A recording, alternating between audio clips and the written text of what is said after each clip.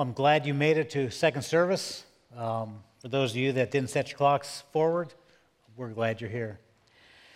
You know, First Peter has been such an amazing book, and this morning, the text this morning is no exception. And well, we could talk for hours about this text this morning. And fortunately, lunch is waiting for us. So that can mean two things: either that I want to get done quick because I can smell lunch from up here, or we can go extra long because you don't have to worry about lunch, thanks to these young men and women that are sitting up front. They got up really early this morning. We're in here by 7 or 7:30, making you all lunch. So I hope you go enjoy it after the service.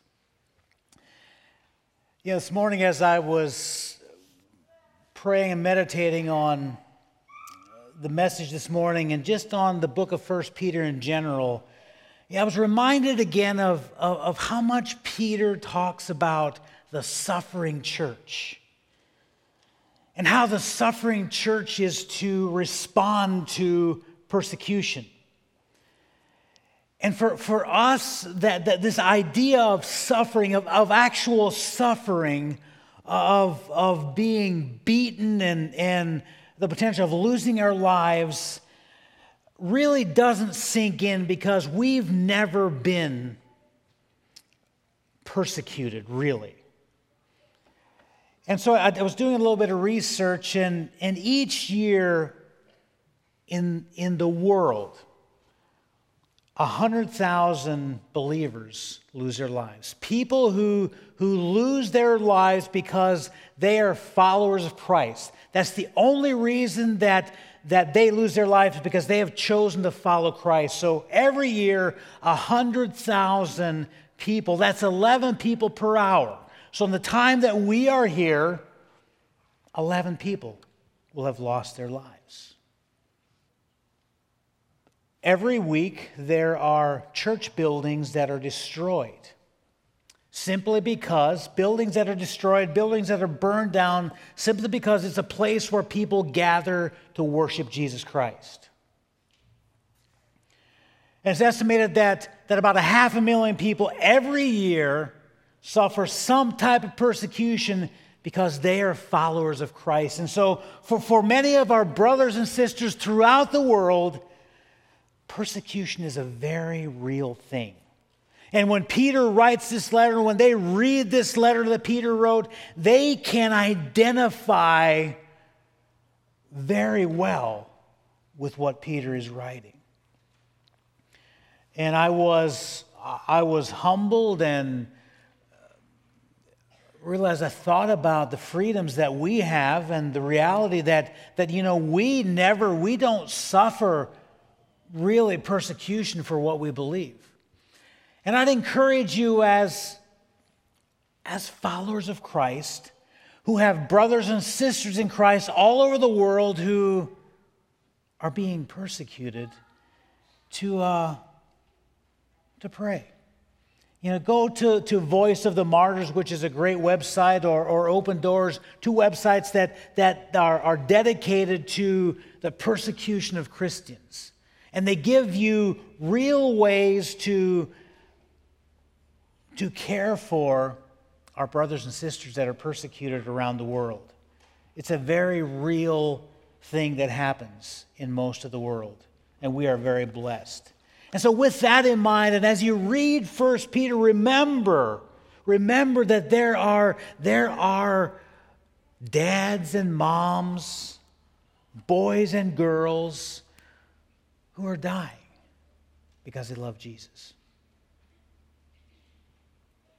1 Peter chapter 4, beginning at verse 1. Therefore, since Christ suffered in his body, arm yourselves with the same attitude, because he who suffered in the body is done with sin. As a result, he does not live the rest of his earthly life for human desires, but rather for the will of God. For you have spent enough time in the past doing what pagans choose to do, living in debauchery, lust, drunkenness, orgies, carousing, and detestable idolatry. They think it strange that you do not plunge with them into the same flood of deception, and they heap abuse on you. But they will have to give account to him who is ready to judge the living and the dead. For this reason the gospel was preached even to those who are now dead, so that they might be judged according to men in regard to the body, but live according to God in regard to the Spirit. The end of all things is near. Therefore, be clear-minded and self-controlled so that you can pray. Above all, love each other deeply, because love covers a multitude of sins. Offer hospitality to one another without grumbling. Each one should use whatever gift he has received to serve others, faithfully administering God's grace in various forms. If anyone speaks, he should speak as one speaking the very words of God. If anyone serves, it should be with the strength God provides, so that in all things God may be praised through Jesus Christ. To him be glory and power forever and ever. Amen. Father, may these words become real and alive to us. Show us, Lord, from these words as we break them apart, how they apply to us here today in this community. It's in Jesus' name that I pray. Amen. So Peter begins verse 1 of chapter 4 with the word therefore. Remember last week we talked therefore, because Christ suffered, died, was resurrected, because Christ overcame death, was victorious. Therefore, live your lives this way. Christ has suffered in the flesh, so he says, arm yourselves with the same purpose. You've seen Christ suffer, and his suffering was triumphant. And since Christ died and was triumphant, arm yourself with this same idea. Peter says, you must be willing to die. You must be willing to give your life for this Christ that you follow. Now, for them, there was an alternative. You see, they could deny Christ, because the reason they're persecuted and the reason that many people around the world are persecuted is because they don't deny Christ. They're given opportunities to recant their faith and therefore not suffer. So they could have denied Christ, but as you'll see, that wasn't an option for these believers who had already suffered persecution. So because Christ died, because he was willing to die, then we too, Peter says, we need to deny ourselves. We need to have the same thought that Christ had. We need to accept the potential that as a follower of Christ, we could ultimately lose our lives. You know, Jesus told us in Matthew chapter 10, when people were beginning to follow him, in Matthew chapter 10, verse 31, he says, anyone who loves his father or mother more than me is not worthy of me. Anyone who loves his son or daughter more than me is not worthy of me. And anyone who does not take up his cross and follow me is not worthy of me. So what does it mean to take up the cross? It means we have to be willing to die. Christ is our model. And Peter says, arm yourselves with the same attitude that Christ had. Willingness to die for the glory of God. We must, as Peter says in verse 2, then be willing to live for God. Deny self and live for God. Back in chapter 3, verse 13, Peter said that if we have suffered for what is right, then we too have a stake in this suffering. So these believers had a stake in this suffering. They had left their old sinful ways. They had suffered persecution. And he says in verse 2, Peter says, the person who suffered doesn't live the rest of his earthly life for human desires, but rather for the will of God. He's saying, look, live with eternity in mind. We don't live on this earth. We haven't been created to accumulate stuff, to follow our own desires. We have been created for a purpose. And instead of living for those desires and lusts, live with eternity in mind. Live the rest of your earthly lives for the will of God. That's His desire for us. That's His plan for us. That we learn that our lives and our lifestyles are to be patterned after His will and not our own desires. We were created to glorify God. We were created to live for Him and for His purposes. And people look at you maybe and they say, well, that's a boring, old-fashioned life.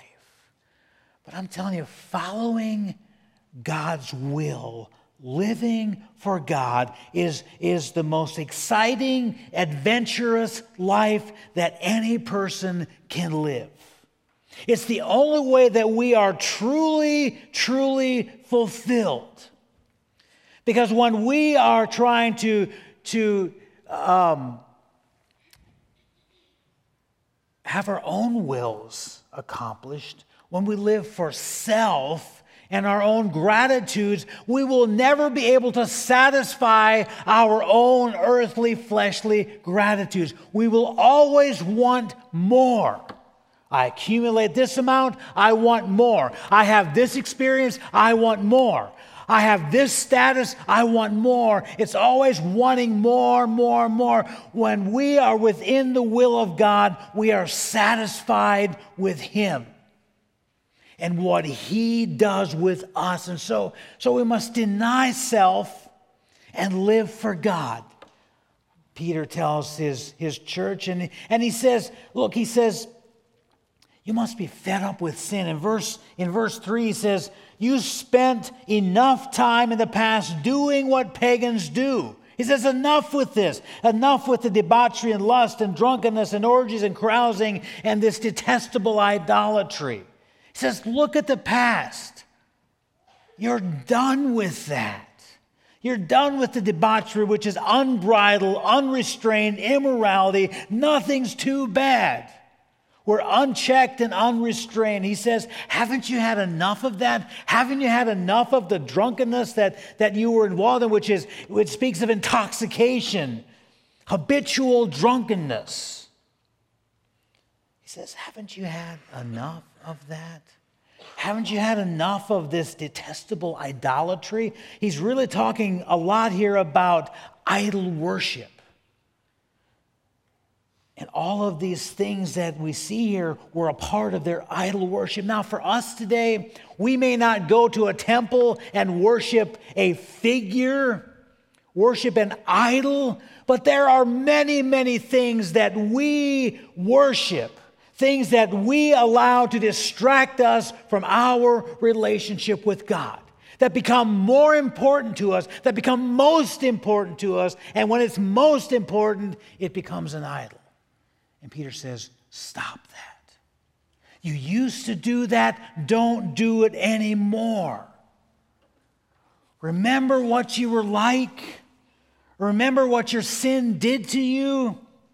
Remember the pain of that sensuality and lust and that drunkenness. Remember how that made you feel. Peter says, don't go back to that. And then he adds something really interesting. Verse 4, he says, they think it's strange that you don't plunge into this same flood of deception, and they heap abuse on you. Peter's saying, look, when you leave that old lifestyle, when you get out of that loose living, the people around you are going to be surprised by the way that your life changes. They're going to be surprised that you don't do the things that you used to do. They don't understand the radical change that happens when we trust Christ. He says, they're going to think it's strange. But something we have to remember as Christians, we must have a patient attitude towards those who are lost. See, when your friends see you transformed and you're not living the way you used to, it causes them to wonder what's going on. It causes discomfort in them.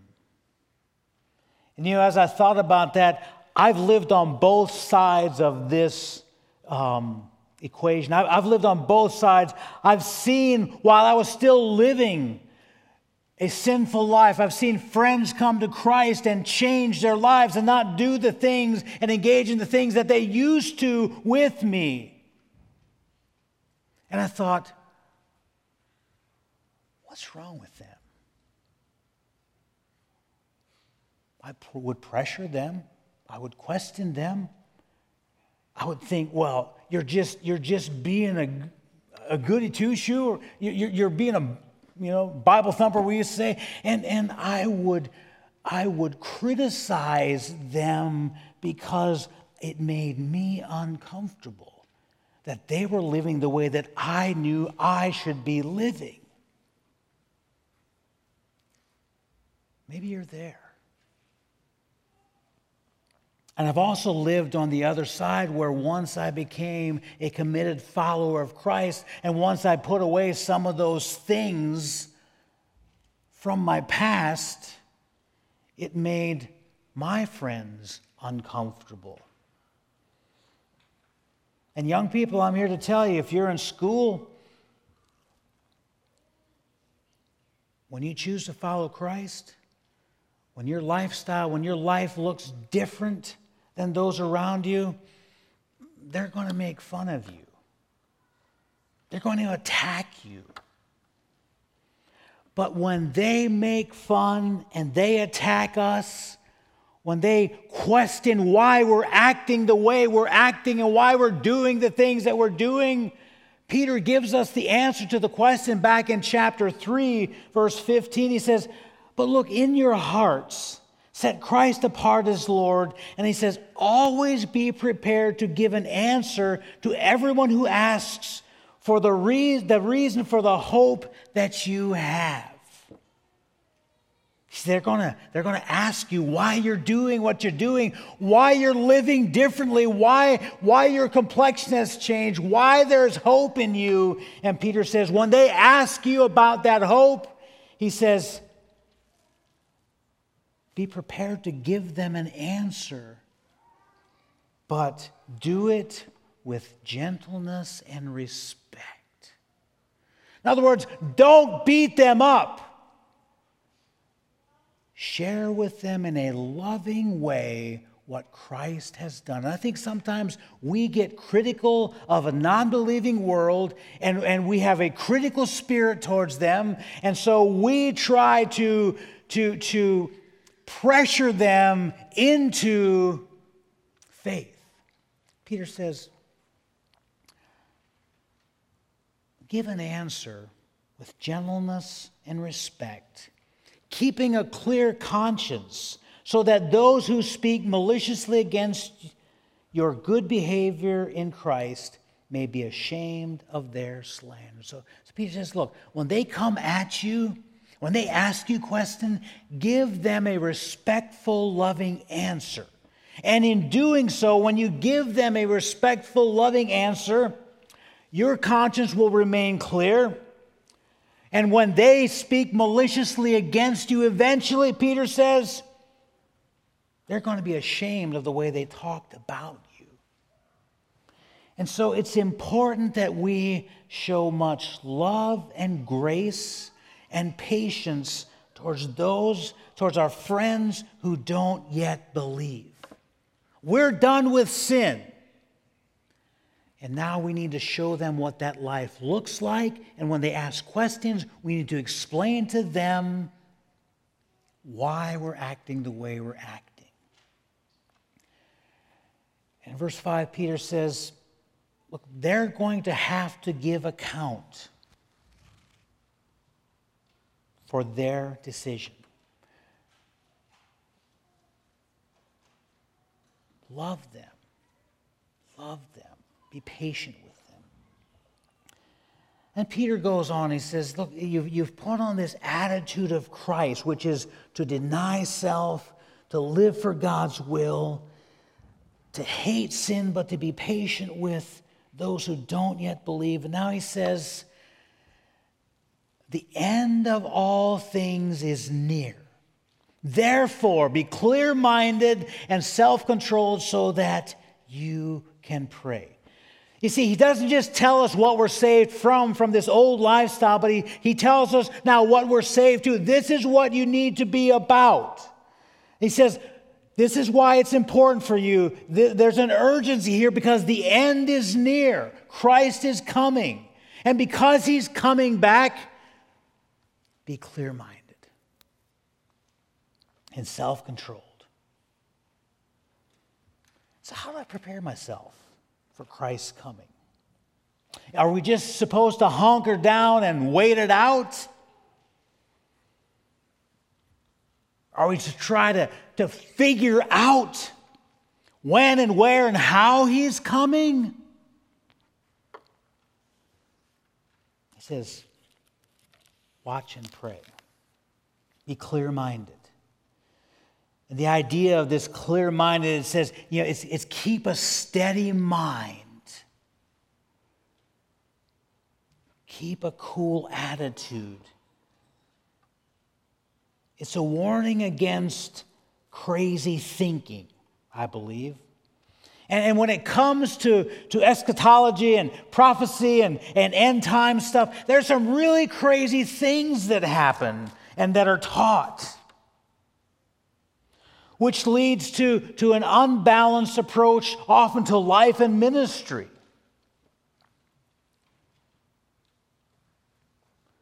There's lots of misinterpretation about prophecy. I remember back in 1988, some of us were alive back then, and there was this book in 1988. I don't know if any of you remember that book. It was called 88 Reasons Why Christ is Returning in 88. And the church got sucked into that. A lot of people that I know got sucked into that, and they were selling. I'm not sure why they were selling stuff, because if Christ was coming back, they didn't need the money anyway, but they were selling stuff and getting rid of things, and they were doing all these things to prepare for Christ. They weren't clear-minded. And it caused lots of confusion.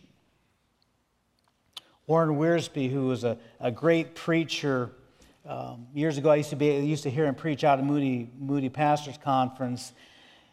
And he said that when he was young in his ministry, one of his first sermons that he ever preached, he preached on end times prophecy.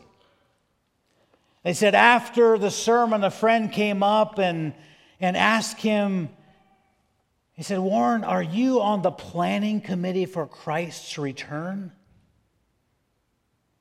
And then the gentleman quietly said, I've moved from being on the planning committee to being on the welcoming committee. What he was saying is, we get so consumed with planning how Christ will return. We forget the main responsibility to be ready and to be ready to welcome his return. Now, there's nothing wrong with studying prophecy. We're commanded to. But what is the best use of the rest of our time here on earth? Is it to constantly be studying prophecy and trying to figure out when Jesus is coming back and how he's coming back and where he's coming back? Or is it to help prepare other people for his coming? To be a part of the welcoming committee? We need to live in light of his return. We need to have an expectant attitude toward his return, but that means we have to have a balanced mind so that we can be awake and alert to pray. He says, be clear-minded so you can pray. You see, it's not the test of my faithfulness or my spirituality isn't dependent on my ability to draw charts and to discern signs and to know and tell people when Christ is coming back. My responsibility is to be clear-minded and to pray, to be in the Word, to be studying, but then to pray and to do.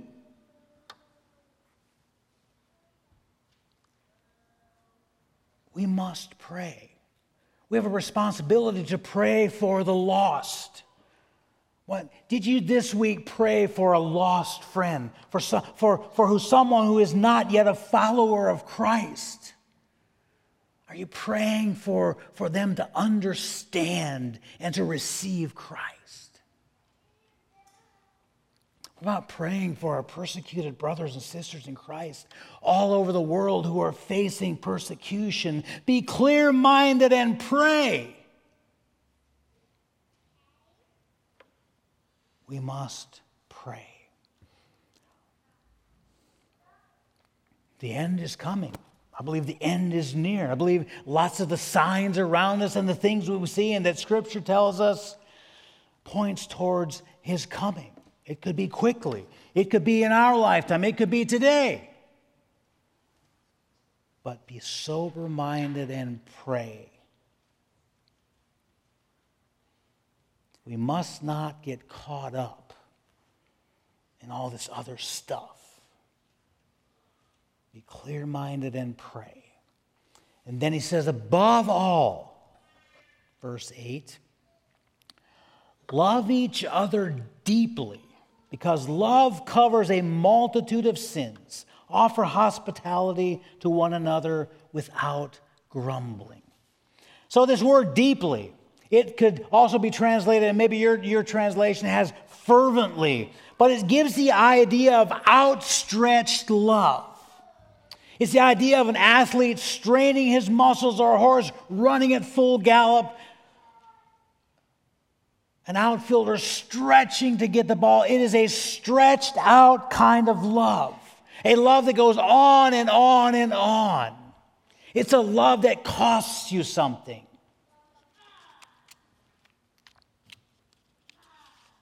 But love that costs us something, this stretched out love, sometimes is more costly than we want it to be. Because this love that Peter is talking about here, that he's encouraging the church to the way to love each other, this love means we tear down walls, we let down our guard. We put our place in, we allow ourselves to be vulnerable in that love. You know, C.S. Lewis in his book, Four Loves, says this about this subject. He says, to love at all is to be vulnerable. Love anything in your heart will certainly be wrung and possibly broken. If you want to make sure of keeping it intact, you must give your heart to no one.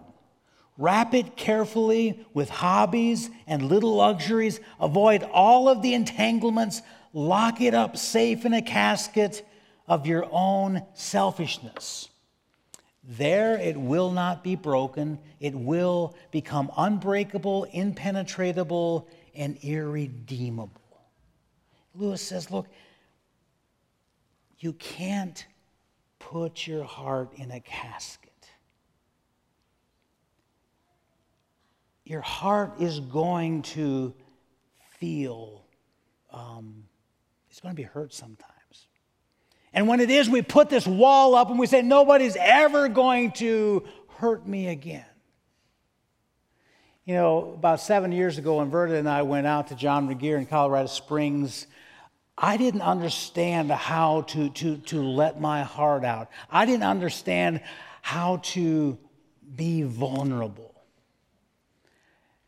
And I would bet some of you are there too because of something that happened in your past, because you were hurt by someone or some event.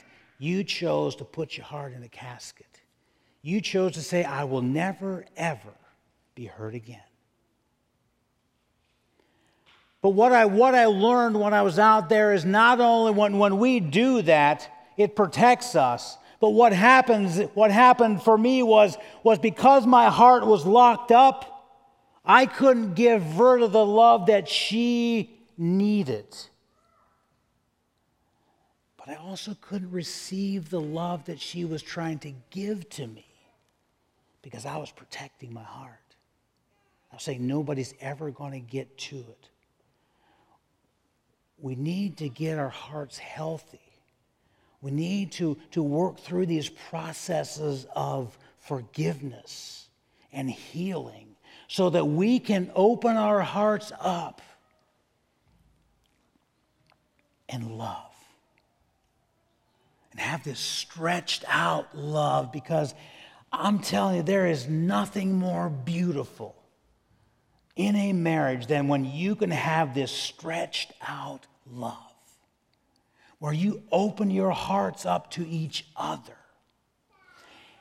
And Peter's saying, look, that's the way it needs to be in the church. We need to have this love, this deep love for each other. And I think he's saying, look, church, if you're going to make it through this persecution, you have to have this love.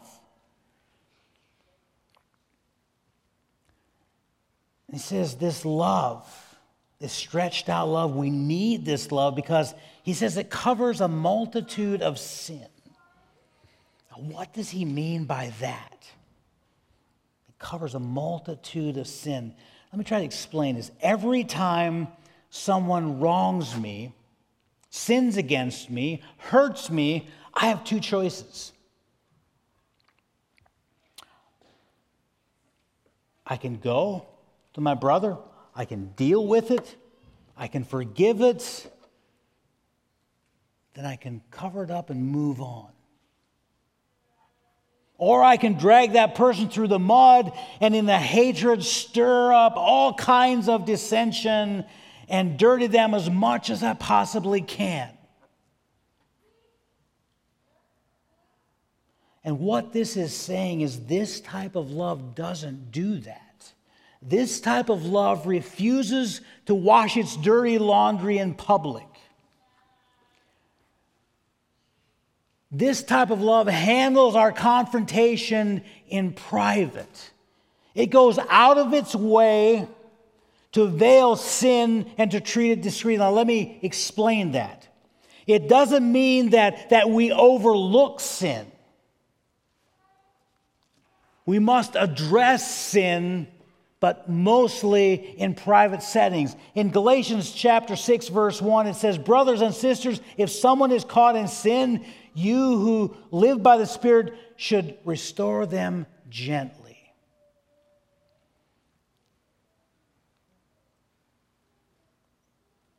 We must address sin. But I believe 90+% of the time it should be done in private with you and one other person, or you or two other people. On very few occasions should we ever address sin publicly. It is a last resort. It is when someone is unconfessed in their sin.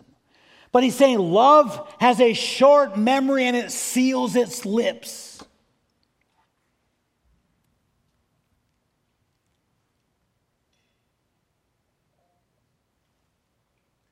And the church desperately needs that. This fervent love expects to be hurt, expects to at times be used unfairly, but it goes on loving. It goes on loving. And no church can survive, no marriage can survive unless the members or the spouse in the relationship decide to love. That love will cover a multitude of sin. Without outstretched love, we will be never be able to live together in peace. So this is a love that we address it, but we don't publicize it. And then he says, in closing, each one should use whatever gifts he has received to serve others, faithfully administering God's grace in various forms. See, God has given each one of you, as a follower of Christ, he gives us spiritual gifts. He has given us our personality. He's given us our passions. He's wired us the way he has and given us spiritual gifts. And we're going to be doing a series here in a few weeks on spiritual gifts. But he's given those to us for his glory. And each one of you has one, and each one of you is expected to use them for the good of this body. You see, spiritual gifts aren't given to us to glorify ourselves or to puff us up or to make us feel good. My spiritual gifts are given, your spiritual gifts are given to enhance this body, to make this body more healthy. And Peter says, brothers and sisters, you need to be using those gifts and abilities in your body. You need to be using them. And there's many different forms. He says in various forms. We've all been given different ones to use. Not one is better than the other. Not one is more necessary than the other. God has given them in a variety of ways to a variety of people. And he tells us why in verse 11. He says, if anyone speaks, he should speak. He should do it as one speaking the very words of God. If anyone serves, it should be with the strength that God provides. So this gift that you have, he will strengthen you. He will give you the ability to exercise it. So that in all things God may be praised through Christ. We do these things so that God can be glorified. We do these things to make him famous. He says, to him be glory and power forever and ever.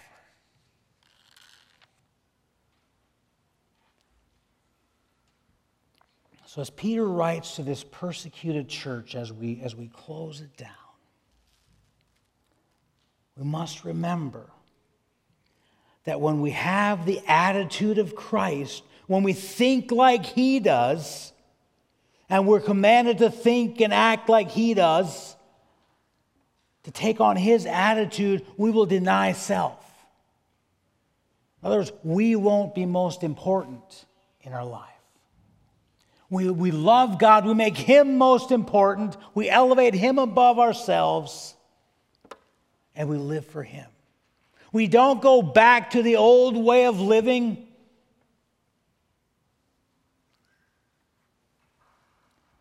And we prepare for Christ's coming. We watch, we pray, we love the body, and we share our gifts in preparation for his coming. And when we do that, it's a beautiful thing. And when we do that correctly, Peter says, God will be glorified. Brothers and sisters, we need to glorify him by having an attitude of Christ. Let's pray. Father, thanks for the willingness of your Son to sacrifice himself, to be willing to die, to be willing to suffer. But Lord, that he was triumphant over that suffering and death. And that as he was risen from the dead, we too can and will be victorious over death and suffering. Father, give us the strength today to deny our own fleshly desires to submit ourselves to your will, to not go back to our old ways and habits of living, and to look forward to your return. And as we look forward, may we be about the work of the kingdom through prayer, through loving each other, through using our gifts. Father, may we be found being on the welcome committee, preparing for the return. It's in Christ's precious name that we pray. Amen.